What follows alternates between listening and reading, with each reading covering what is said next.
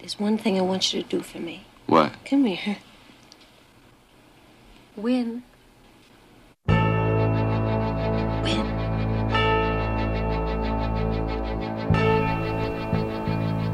Hello, everybody, and welcome to the Tim Gaither Podcast, episode 10 with my buddy John Sheezer.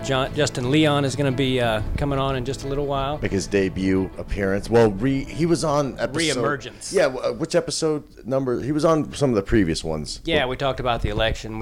Justin and I have actually recorded like hours of stuff, but it never made it to the podcast. But yeah, he's going to be on, and I've got a prank call I'm getting ready to play you guys, and then we're going to talk about some stuff, and... yeah, thanks for tuning in. We appreciate it. All right, so let's see, get this thing fired up here. Do you want to set this up? Or what? Yeah, a few days ago I called a Indian Artifacts Museum, and this is what I did.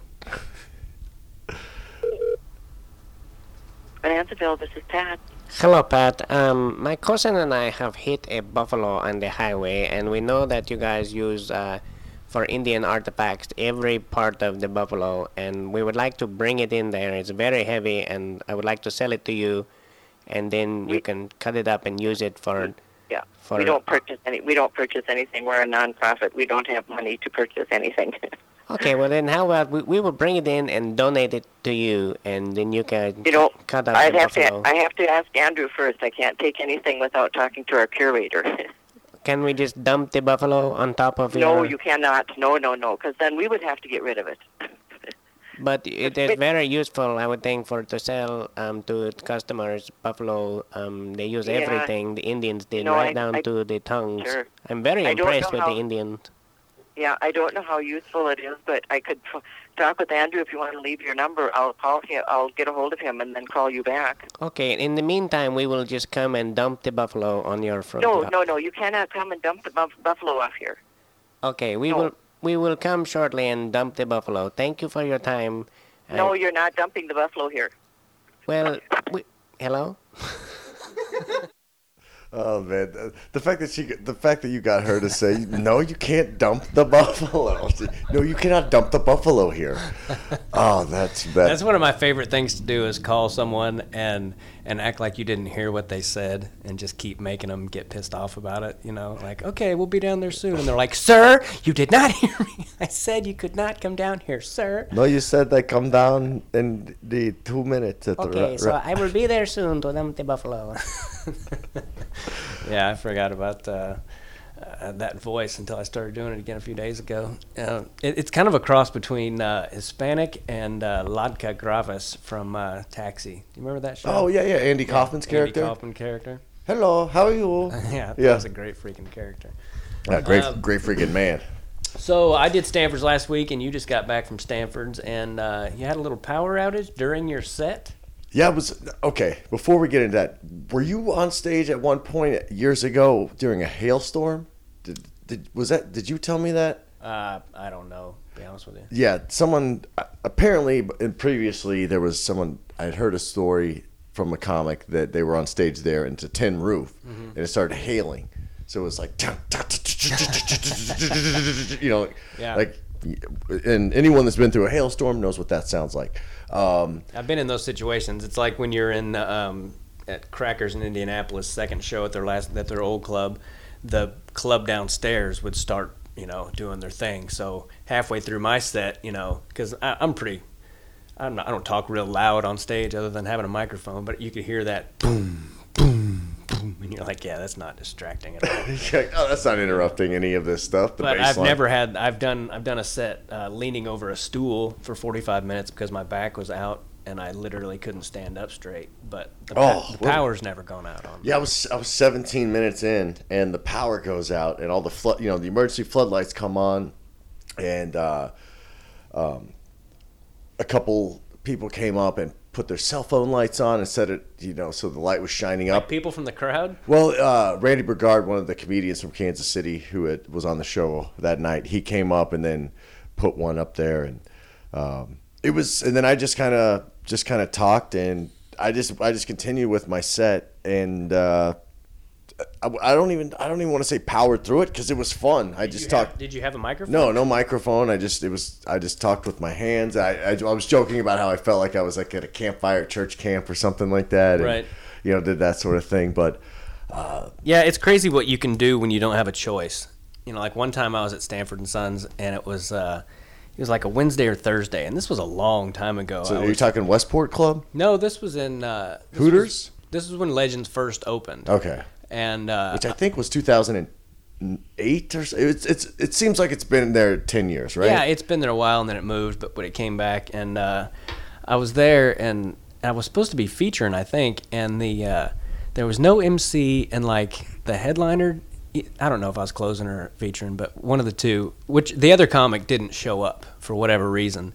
So Jeff's like, can you do an hour? And I'm like, yeah, sure, I can do an hour, but I kind of need to just give me 5 minutes because the show was getting ready to start. I'm like, just give me like 5-7 minutes to kind of regroup my head to headline rather than feature, doing an hour, doing a one-man show instead of 20 minutes, Yeah, because you said last week that's why you love your Tropicana shows, which are coming up here, because you do, as the headlining said, it's 35 minutes. So Right. you're just fastball. Yeah. An hour, you want to mix in a curveball, some change ups. Yeah. I went to a lot of baseball this week. But Yeah, exactly. So that's why you need the 5 minutes, listeners, to. Yeah, I'm like, just give me 5 minutes to wrap my head around the fact that I'm doing a one-man show now and doing at least an hour, and he came, like, I go back to write down a few things and some new stuff, because I'm like, well, I'm gonna do this long, I might as well try some new shit too. So I'm like writing down some stuff, and I hear, ladies and gentlemen, please welcome to the stage your headliner, host, and MC and feature act, Tim Gaither. And I'm like, you motherfucker. Look, I just said, just 5 minutes. I just need 5 minutes. Yeah, I just needed 5 freaking minutes, dude. It's what I'm saying is that it's amazing what you can pull off when you don't have a choice, or if you know a gig is gonna suck right off the bat and you've been up there for 1 minute and you've got 44 left, and you can just sense it, like, oh, this is gonna suck. Yeah, it was. And sometimes though those turn out good. Like when you go up there in kind of a Amen. This is gonna suck mood or whatever, or they have sucked the whole show, and for whatever reason they just get on board with you, or they can sense that you don't give a shit either, and they're crowds are almost like dogs or freaking women, or they can just sense like if you're scared. Or sometimes when could you be kind of clean, not too many F-bombs and that sort of thing, and so you're like, okay, yeah, I'm gonna keep it clean and not try to offend anyone with unnecessary language, and then halfway through you drop like your dirtiest joke by far, and the whole place erupts, and you're like, yeah, fuck you, like, why did you say all that shit to me, right? Manager guy or whoever, booker guy or what? Because they're worried about the one person who might complain. They're not worried about the 300 people having a good time. They're worried about the one person, especially if it's like a corporate event and they're like paying the club a lot to be there. They want to make sure nobody bitches. So they're like, right. PG-13. I'm like, we've talked about this. I'm like, they're not fucking 13-year-olds. So why do I got to talk to them like they are? It's just like, stupid. They're 38-year-old coked up Cerner executives. So it's just it's the same thing we do with old people. Like there's some older people there. I'm like, well, then they've heard it all. They're not going to get all whatever. I mean, sometimes they do. But like, that guy survived Nam. I think he's going to be fine. Yeah, hearing my dick joke. That's what's crazy. That non-veterans now are those guys are like 70. Those are like what World War II veterans were when we were kids. Yeah, it's weird to think that, because growing up watching the Platoon and all those, like, hey, we just did heroin and just went crazy. And God, we used to quote Platoon all the time. That first 15. Well, no, it wasn't Platoon. It was Full Metal Jacket. Full Metal Jacket. Oh. I don't think I ever really watched. I mean, I did watch the whole movie, but that first 15-20 minutes with Private Pyle. Oh man, that was the best. That dude's a good freaking actor. Yeah, I one time hell, I like you. You can come over to my house and fuck my sister. It's like, Jesus Christ, this guy. And then he came back and did that. Like, he had his own little show there for a while on the History Channel. Yeah, like about 10 years ago. He's hilarious. He had some great lines. He had some of the best cinema lines ever in that movie. Private Pile. I that movie's psycho, and I in college I walked in to my buddy's apartment, and his friend was taking acid for the first time and watching Full Metal Jacket. Oh, wow. I'm like, are you trying to just permanently like mess your head up? But he survived it, lo and behold. But and the world's largest LSD lab was outside of Topeka for a couple of years. There was a big so in the late 90s, this guy bought an old missile silo, and 6 stories underground, he'd put in this huge LSD lab. Wow. And he ran it, was making just thousands of gallons of acid. Wow. And eventually got busted, but there was a huge, I want to say the story was in Rolling Stone circa 03, 04, but I think this guy was running like from the late, for a good 4 or 5 years through the late 90s and early aughts. Yeah. Because I remember in college, everybody had, like, you couldn't walk down Mass Street in Lawrence without someone trying to sell you acid. Wow. It was everywhere. And then come to find out, because the world's largest manufacturer was 15 Underneath miles it. away, Wow. out in some cornfield in between Topeka and Lawrence. Can you imagine being the first guy that tried acid? You know, I think one of the just passed away last week. It's some I know Timothy Leary like invented it or something. I think. and then he had the I think the electric acid Kool-Aid test. You know, he had some dumbass try it. He's just like, "Come here." I'm pretty sure it originated. Well, for what it's When worth, you're done sweeping over there, I got something for you to do. He's like, "What?" He's like, "Just take this. Just eat this cookie, and I'm gonna watch you for about 4 hours." I think it started in the military. I want to say. Yeah. Well, So- oh yeah, you're right. You know that It's for, like, that's trying to when get- meth started. Hitler started that shit, so his soldiers could stay awake, and yeah, that's where all that shit started. I believe from my education that I'm Holds gonna up. be paying for till I'm 80. I'm not asking for this to hold up in court, but I've heard that before. I think I've seen that in some documentaries. Yeah. They were trying to make like the perfect soldier, and you know, It's always the military. It's which is also for cures, and stuff like that. But it's if something was invented, it was for the military, Right. Usually, yeah. because that's why they get $28 billion a week to spend. Yeah, that is I did a joke about Syria when I was in Kansas City. Now, how did that go over? 'Cause I feel like that's a pro refugee, like, and maybe that's just my family, support the immigration, refugees thing, but It did well. It's a degree of difficulty joke, which Jason Dixon, one of my biggest comedy influences when I was starting out, used to talk about degree of difficulty jokes. He's like, it's easy to kill when you're just going out there and doing swan dives. It's easy to get a perfect 10, and get laughs out of doing swan dives, so to speak. But do a fucking triple gainer and see if you get a laugh. Talk about race or something going on in the world, political or something that's has the potential to piss people off. But the payoff for a degree of difficulty can be huge. If you do a degree of difficulty joke and you hit a triple gainer and nail that sucker, well, then people are gonna remember that shit. They're not just gonna, oh, we laughed the whole time. They're like, do you remember that freaking John Kennedy assassination bit he did that was so because it's one of those things that, what was the punchline? No, you're messing it up. yeah, it's one of those things where it either gets you a huge ovation or it gets just crickets, like that thing we were talking about last week with that podcast none of you fuckers listened to, when we talked about the gay bar joke that I did. Oh, It okay. Killed. Yeah. And then the next night just got me stared at. It was a degree of difficulty. It's a great story, and you guys can, of course, listen to that. That's in episode number 9. It is episode 9. My podcast producer was pretty busy this week with his own shit, so we didn't get all the stuff up that we wanted as far as like where it needs to be and all that stuff. But I think it's going pretty well. I hope you guys like it, and we're having fun doing it. And we're gonna have my buddy John on soon, or Justin on soon, and I'm gonna ask him about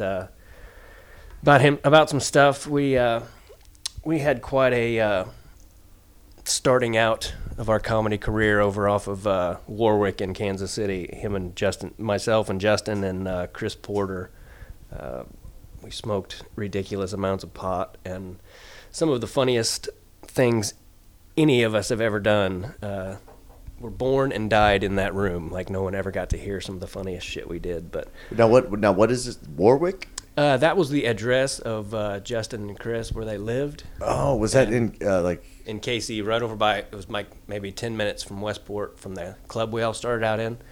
And he and I and Justin used to go back after the open mic, especially, and when we first started getting good. And that was what I was going to talk about, was when Justin first started featuring. He, maybe I should save this for when Justin's on the podcast. But Well, I like this because I like the listener to understand who Justin is, and because you guys have been long time friends. I mean, he spoke at your wedding, and yeah, I've been doing comedy for over 18 years, and I've been friends with Justin since 6 months into it. And we talked about it on a previous podcast. I think we've just always, we couldn't, in a lot of ways, couldn't be more different. Like, I'm short and white, he's tall and black. He's smooth, I'm not always that smooth. I can be what I want to be, goddammit. But he's just, but in some ways we're like, it's like we're related, or like we share the same brain, and we have great conversations. And the more we talk on these podcasts, the better those conversations will get. That came up yesterday. He was like, well, what is your goal with the podcast? And I'm like, well, he's like, is there a certain thing you want to talk about all the time, or is it going to be about wrestling or comedy, and it's really just going to be about all kinds of shit, whatever is going on, that I feel like talking about. And that's part of it, is I want to keep finding my voice. I mean, finding your voice in comedy is a never-ending thing. Bill Burr told me that he felt like he hadn't found his yet, and that guy's done 5 specials in the last 3 years or whatever. I mean, he's doing it, and doing it well, but he still doesn't feel like he's found his voice. And I feel like any comic worth a shit doesn't ever feel like, oh, I'm there now, I've made it, or whatever. Like, I've gotten to where I can do a good job all the time, but like really talking about stuff that's important to me, not only is it hard to do on stage, because it's a fine line between like being on a soapbox and your job is to entertain them. I mean, life is hard and shitty. I've been on the soapbox, I think, previously, when I would headline a little bit too much, but that's just because it's like I hate this something, or just rag on a certain topic maybe a little too long or whatever. But yeah, I mean, it's an art form. I mean, Bill Hicks was the best about it, and again, talk about degree of difficulty jokes. I mean, he got his leg broken after a show one time. He had a joke that he wrote later. He's like, these Christians came up to me and they're like, hey buddy, we're Christian, we didn't like some of the things you said. And they're like pushing him, and he's like, well, then forgive me. And he's like, later when I was hanging from the tree, but they broke his leg that night. He did get his leg broken after a show. That's crazy. Yeah, should have learned to wrestle, Bill Hicks. And Justin's in Chicago now, right? Justin does live either in Chicago or just right outside of it, and I think he lives in like, I don't know, you have to ask him. I haven't got to see it yet. But yeah, he's in Chicago now, for all intents and purposes, whether he lives just close to it or whatever. But now, did you guys hit the road a lot together as much as we could? Yeah, we did one-nighters and shit like that. But Justin featured before Chris or myself. Chris may have been featuring already, but Justin featured before me. And when featuring at Westport you would almost do it for free because it was such a good gig. I mean, featuring in Westport, it's the best position. We've talked about it before. The feature spot's the easiest and best spot to be in. That was a shoebox room, black. When it was black packed, and white checkered stage. Yeah, when it was packed, it was, packed. Yeah, you started there, right? Yep, that's right. Yeah, it was fucking awesome. And I walked in one night to watch Justin feature. And last week we talked about Bruce Bruce a little bit on episode 9, and Justin was featuring for Bruce Bruce.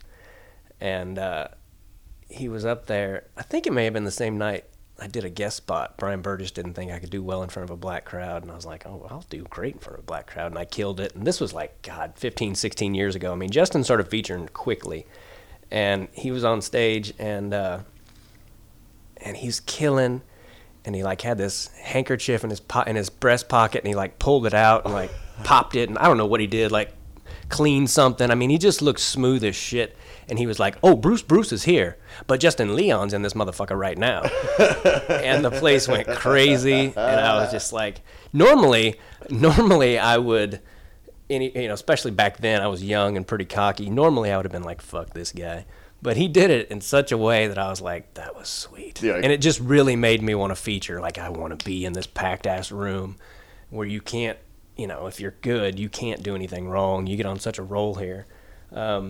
We've only got about 30 minutes left. I got to get my ass to a doctor's appointment. I had a surgery a couple years ago on my shoulder, and a couple months ago we went skiing. And I was getting pretty cocky towards the end, and there was this little tree that you could like ski up and around. And I had never done it. I'd seen people doing it. And I'm like, I can do that. I'm killing it. I was really getting confident and cocky and feeling good. And there was this little tree in a hill, and I was like, you just go up and around it. But I couldn't see that on the other side there were like 3 of those moguls like right in a row. And dude, I hit the first 2 and somehow managed to not wipe out. But that third one, I mean, boom! I pulled a Charlie Brown, man. I mean, shit went everywhere. I can't believe my skis stayed on. Up, oh, dude, it was. Face is in the snow. I may have done a flip. I don't know. But I landed, and I was all shook up where you have to lay there for about 20 seconds just to be like, okay, everything's attached. And somehow my fucking skis were on. I have no idea. But I totally screwed up my shoulder, and it hasn't been right since. So I've got to get to the doctor. So if we're ready to call Justin. Yeah, let's see if we can, let's see what we got here. It should be hopefully not too far away. Guys, you can go to timgaithercomedy.com. timgaithercomedy.com. Justin, you there? Yep, I'm just listening to you sell nice. timgaithercomedy.com. Good. So we just got done discussing the infamous, Bruce is here, but Justin Leon is here right now. Bruce is here, but Justin Leon's in this motherfucker right now. Oh my God, it gave me chills, dude. I was like, man, that was awesome. And I think, were you wearing glasses at the time? Because I think you may have taken off your glasses and you were like polishing them or cleaning them. It wasn't. What I did was I had a suit jacket on and I had a handkerchief in my pocket. Right. And when the crowd got nuts, that's when I grabbed the handkerchief out of my pocket like a preacher, and I waved it at the audience. I said, "I know Bruce is here, but Justin Leon's in this motherfucker right now," and I waved it at him. Oh, dude, it was and sweet. And the place just went, "Ah!" And I think... Bruce hated me from that moment to this moment. Oh my God, he's still. And I've only seen him a few times in years, but it's one of those things where I know that when he looks at me, I saw him, and I can't remember the club in Florida where they have the crossover. They used to have the crossover from whoever's working the next week has the same night as that. I think Sunday night there's an early show and then a late show for whoever is coming in the next week. And Bruce was in. I was featuring. And Bruce was in the upcoming week, and I walked in the green room, and he was sitting there, and he looked at me, goes, "Nigga, is you here this week?" And I said, because I didn't even know if he remembered me, but that was his first words. I said, "Oh, he remembered me." I said, "Nah, man, I was here last week." He said, "Oh, good. I'm glad to hear that." Oh, that's.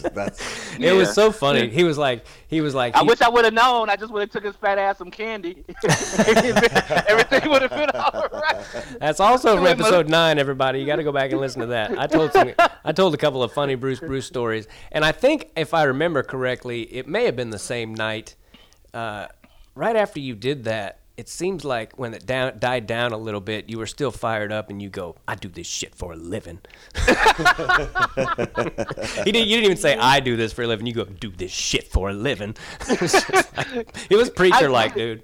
Yeah, I was in one of the most, that room, that Stanford's room was just the most beautiful place in the world to ever do comedy. And when that room got hot, there was nothing like it. It just you could feel the vibrations on the floor, and you could feel the laughter. That's an interesting thing, but you could actually feel the laughter.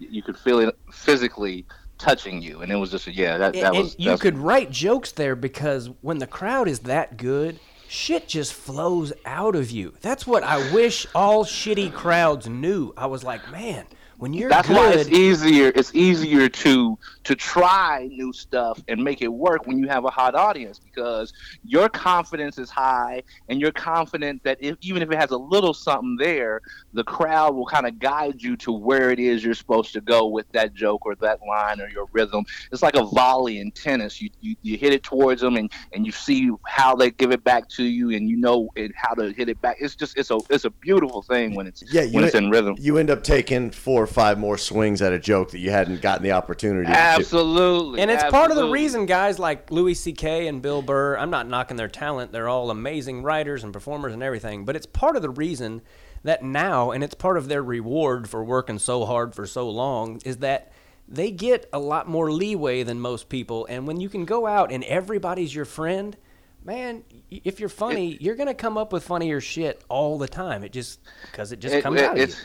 I was at Stanford's one night watching Frank Caliendo, who hated doing stand-up at the time. I don't know him now. I don't know if he still feels that way or whatever, but he hated it at that time.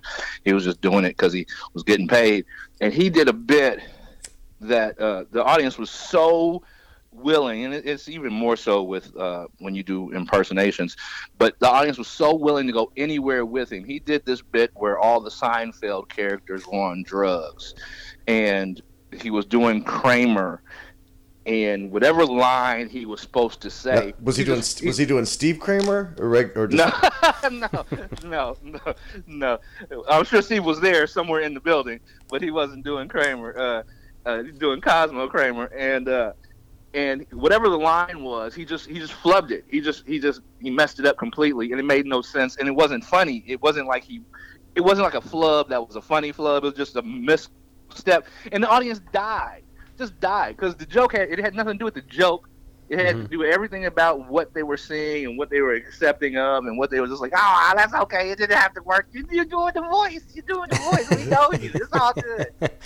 Yeah, when they get on board with you and they're on board with whatever you say, it's just like you have some friends that you're funnier around, you know? Yeah, you're more comfortable. Yeah. It's more natural.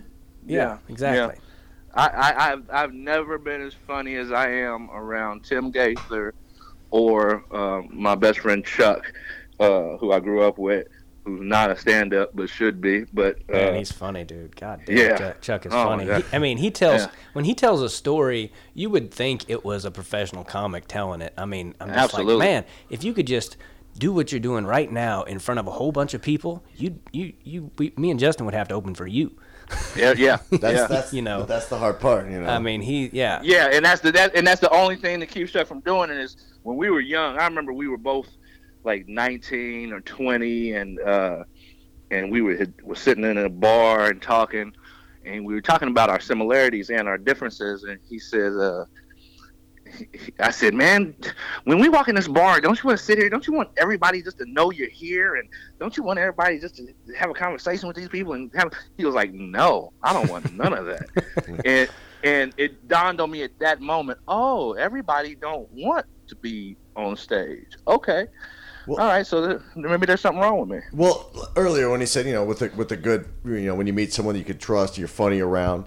When you first met Tim, like what about Tim, you know, did you like, or like, you know, I'm an athlete from back in the day, and there's a thing when you have on a team. So when I was in high school, I was a Missouri Kansas All-Star, MoKan All-Star my senior year in high school. Went to Westport High School in Kansas City, had a badass basketball team, just some of the best players in the city right there on my team. And when we were on the court, we wanted everybody to do well, but there was still a competitive nature on the court to wanting to do well yourself. You know, team is team, but you want to make sure you're doing good for the team. Tim, I could feel his competitive nature, but I could feel his appreciation for me. It's like me and Tim are so similar.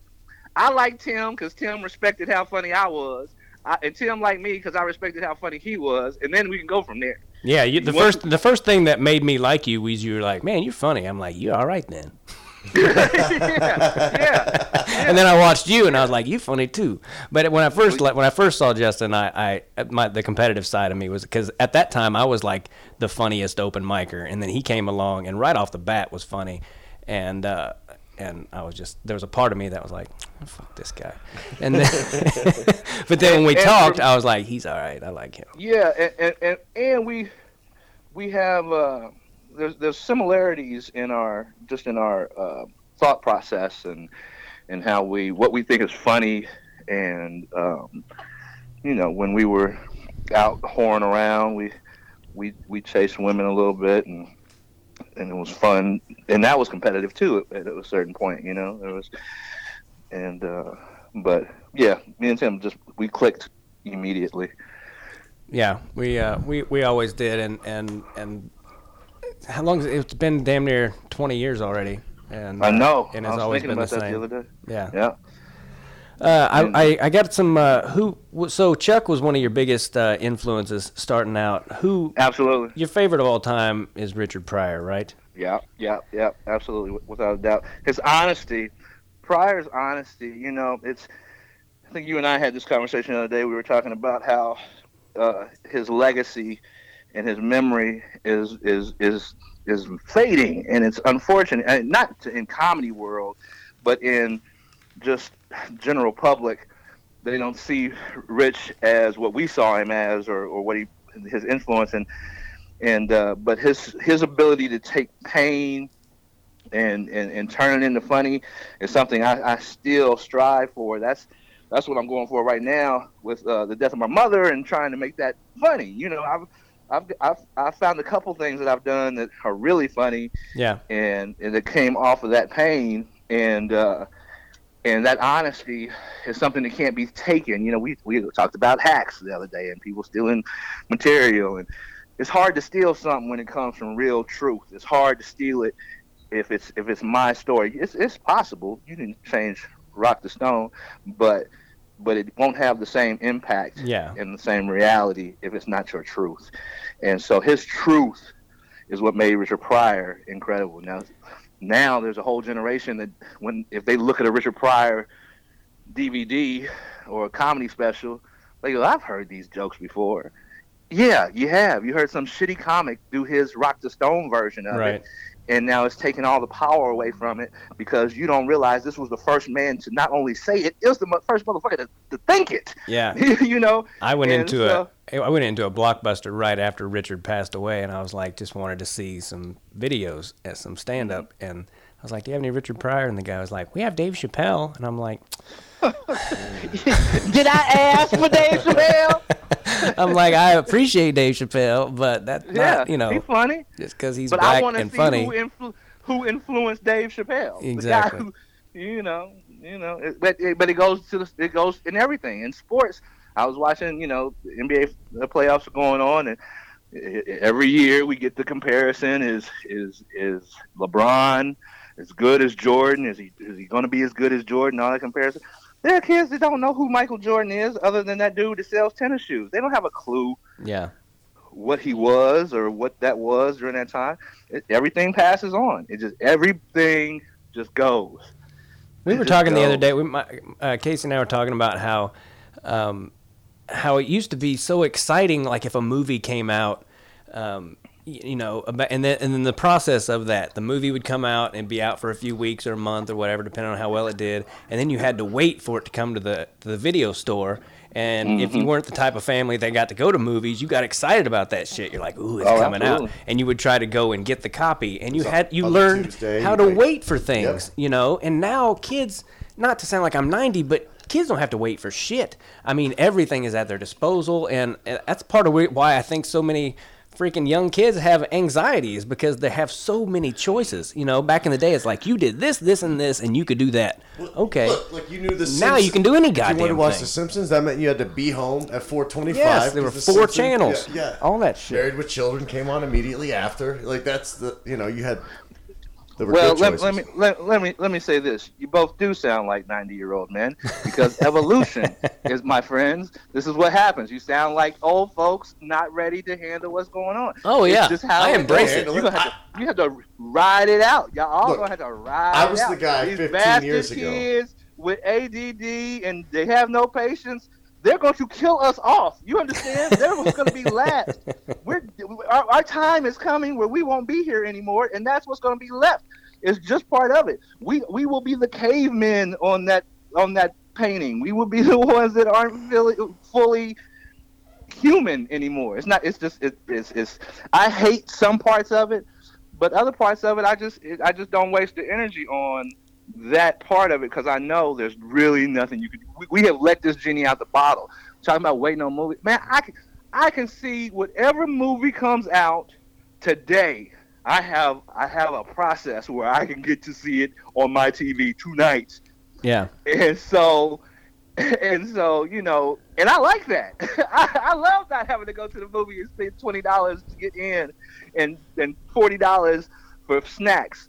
I like that. I enjoy that part. Oh, I do too. My point is, it's making people where they have no patience for anything. Right. Yeah.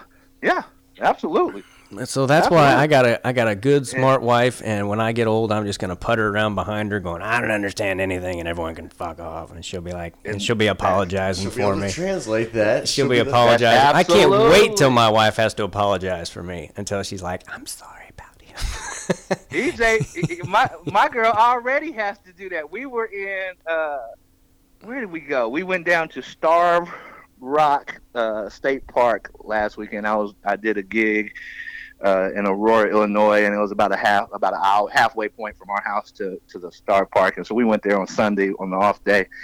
And before we went, we stopped and got breakfast at this restaurant. It's a restaurant/bar, really good food. And we were sitting at a table, and there was 3 girls at the bar drinking, day drinking. You know, you could see they just having a good time, but they were loud as hell. I mean, just annoyingly loud. Right? Like, the worst. Why do I hear your conversation? Why are you spring break drunk right now? There are 3 other tables there, and I can't hear any of them, and they're all closer to me than the girls are. Why can I hear all their conversation? And so I'm getting a little annoyed. I'm kind of trying to let it go. Then I look across, and I catch eyes with the guy at the table, and he looks over at me and kind of rolls his eyes and kind of looks over at the girls and kind of puts the finger to his head like he's killing himself. Just kill me now. Just some random guy? That's nice. Just a random guy. He's at another table. I like those kind of bonding experiences with strangers. And I see that. And what that does is it triggers something in me like, oh. It's okay. It ain't just me being annoyed by these bitches. These bitches is annoying. Sometimes all we need is a little bit of encouragement. Mm-hmm. And that's all I needed right there. And so we got the check and we're walking out. And as I'm at the door, one of them says something to the other one, and the other one goes, ha, ha, ha, ha, ha. And then I went, ha, ha, ha, ha, ha, ha, and I walked out the door. That's hilarious. Just loud as shit. And as we were walking out, EJ goes, I knew you were going to do something. I didn't know what it was, but I knew you couldn't handle it. I was like, well, I hope you can handle it because it ain't going to do nothing but get worse. Well, you want to see somebody act like an old man? Take me to like a Mimi's Cafe and tell me we don't have that steak salad anymore, sir. I'll be like, well, shit, we might as well go home. Why did we come in here? I hate that shit, man. I hate when you start liking a dish that some restaurant has, and that's the only reason you go to that damn place. And then they're like, oh, we stopped serving that. And I'm like, well, you better bring it back, motherfucker. Justin, I wanted to say, like, but you doing that or someone doing something, like, I check people in public, and it's never, like, with cruel intentions, but say something sometimes just to let people know, like, hey, like, that's not cool. Like, just so you know, normal people don't do that. Yeah. That's white privilege you got. I can't just do that to everybody. I get looked at funny. Nigga, what you talking about? No, I'm fucking with you. I sometimes I'll do it, but sometimes it's not worth it to me because it's all about picking your battles. Yeah. There's so much. If we did that at every moment, you can't do it all the time. Annoying. That's what I'm saying. So for me, it has to be, the situation has to be right for me to do that. I will stand up for anybody at any time. But if it's just me being annoyed, I have to check myself on my annoyance. I always go through the check down process in my head. If somebody's rude to me or treats me in a way that I'm not appreciative of, then I go down a checklist in my head. Look at this person. Where are they at? What are they doing? What else could be going on in their life? Who is, what happens when they go home? Who they married to? What are their kids like? I factor in all these things to see why somebody's acting a certain way. Because there's days where things happen to me or something's happened where I'm not focused on my interaction with the person in front of me. I'm focused on what's going on in my head. And so it might come off wrong to these people. So I try to factor that all in. Yep. And after I factor all that, if I still say, well, this person's an asshole, then I go, well, fuck you. Yep, exactly. I know. For me personally, that's gonna usually happens for me when I'm in lines. That's usually when I'm gonna say something. Is if someone slips up in a line, then I'm that guy. Yeah. I'm calling you out.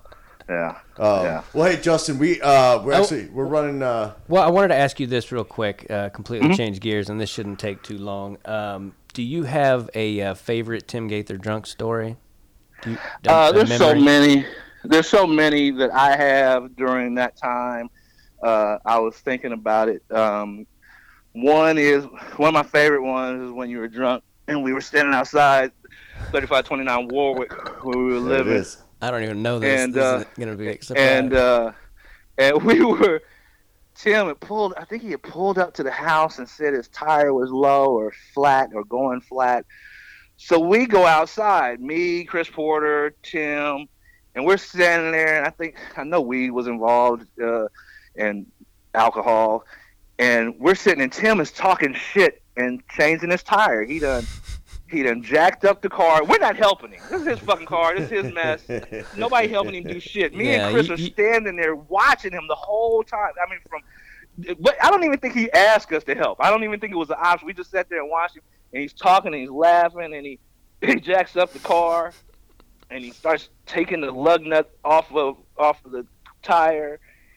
And I think he gets 3 lug nuts off of it. And me and Chris have know what's going on for 5 minutes now. This nut is taking off the tire that's not flat. He has jacked up the car, taking nuts off, and he has almost got the tire off before he goes, damn it, this ain't the flat tire. He has to go through the whole process again. Incredible. Also, Tim had this, what was that little car? The little convertible. It was a Capri or some shit like that. It was like the tiniest convertible. Justin looked like Marmaduke sitting in that thing. If a Miata took a shit, that's what kind of car Tim had. It was fun to drive, man. Little bitch ass car. Oh, and he's right. And with the top down, my head stuck out of it just like Marmaduke. It stuck up over the windshield. Yeah, I could look over the windshield in the car. And one night we had left Stanford's and was going to that bowling alley over there to meet somebody. And Tim was, I know he was drunk, and he was driving, and I was in the passenger seat. And we came around that corner, and he almost hit this truck, like a moving truck or something that was coming out. Taking your head off. I mean, it was so close to just ending everything, and I remember to myself going, hey man, you almost killed me, but not thinking it deeply. It wasn't like, holy shit, that's life. It was like, come on man, we still got to get to the bowling alley. But as I got older, I thought on that day, and I was like, holy shit, that could have been real jacked up. Man, being 23 was awesome, wasn't it? Oh my god, it was crazy. I drank and drove a fair amount. I apologize to everyone, but I deserved thousands of DUIs, but I never got one, and No, but you had to go to jail, so Yeah, I did have all balanced out in the wash. Yeah, and I wasn't drunk like every damn day, but I was stoned every day. And see, for me, I was always concerned about the drinking, but my biggest fear was always that you be in a situation. You said something about, what did I say to you after the fight in Colombia? Oh, well, if you don't remember what you told me, I can't be the one to say it. Do you Oh, I remember? think I do. It must have been. I got into a fight right after I got out of jail, and the first thing you said to me was, "You are so." You remember what I was? Niggerish. Was it niggerish? Was that what I said? Yes. I think that is. Yeah, I think niggerish. Yeah, and you were very niggerish at that time. There was stuff that you would do that was just like, why the fuck would you do that? What are you thinking? Oh man. You were trying to. I don't know.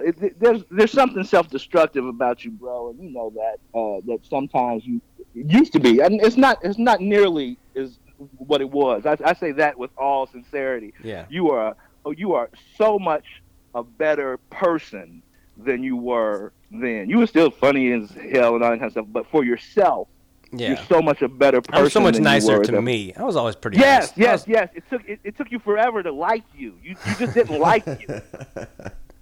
I mean that for real. I think I liked you more than you liked you back in the day. I think there was just this battle that you were going with through yourself, where you just had some issues that it's all my dad, that bastard. It's all. Yeah. No, I got two of them dads that I had to fight over all them that shit that they all passed on.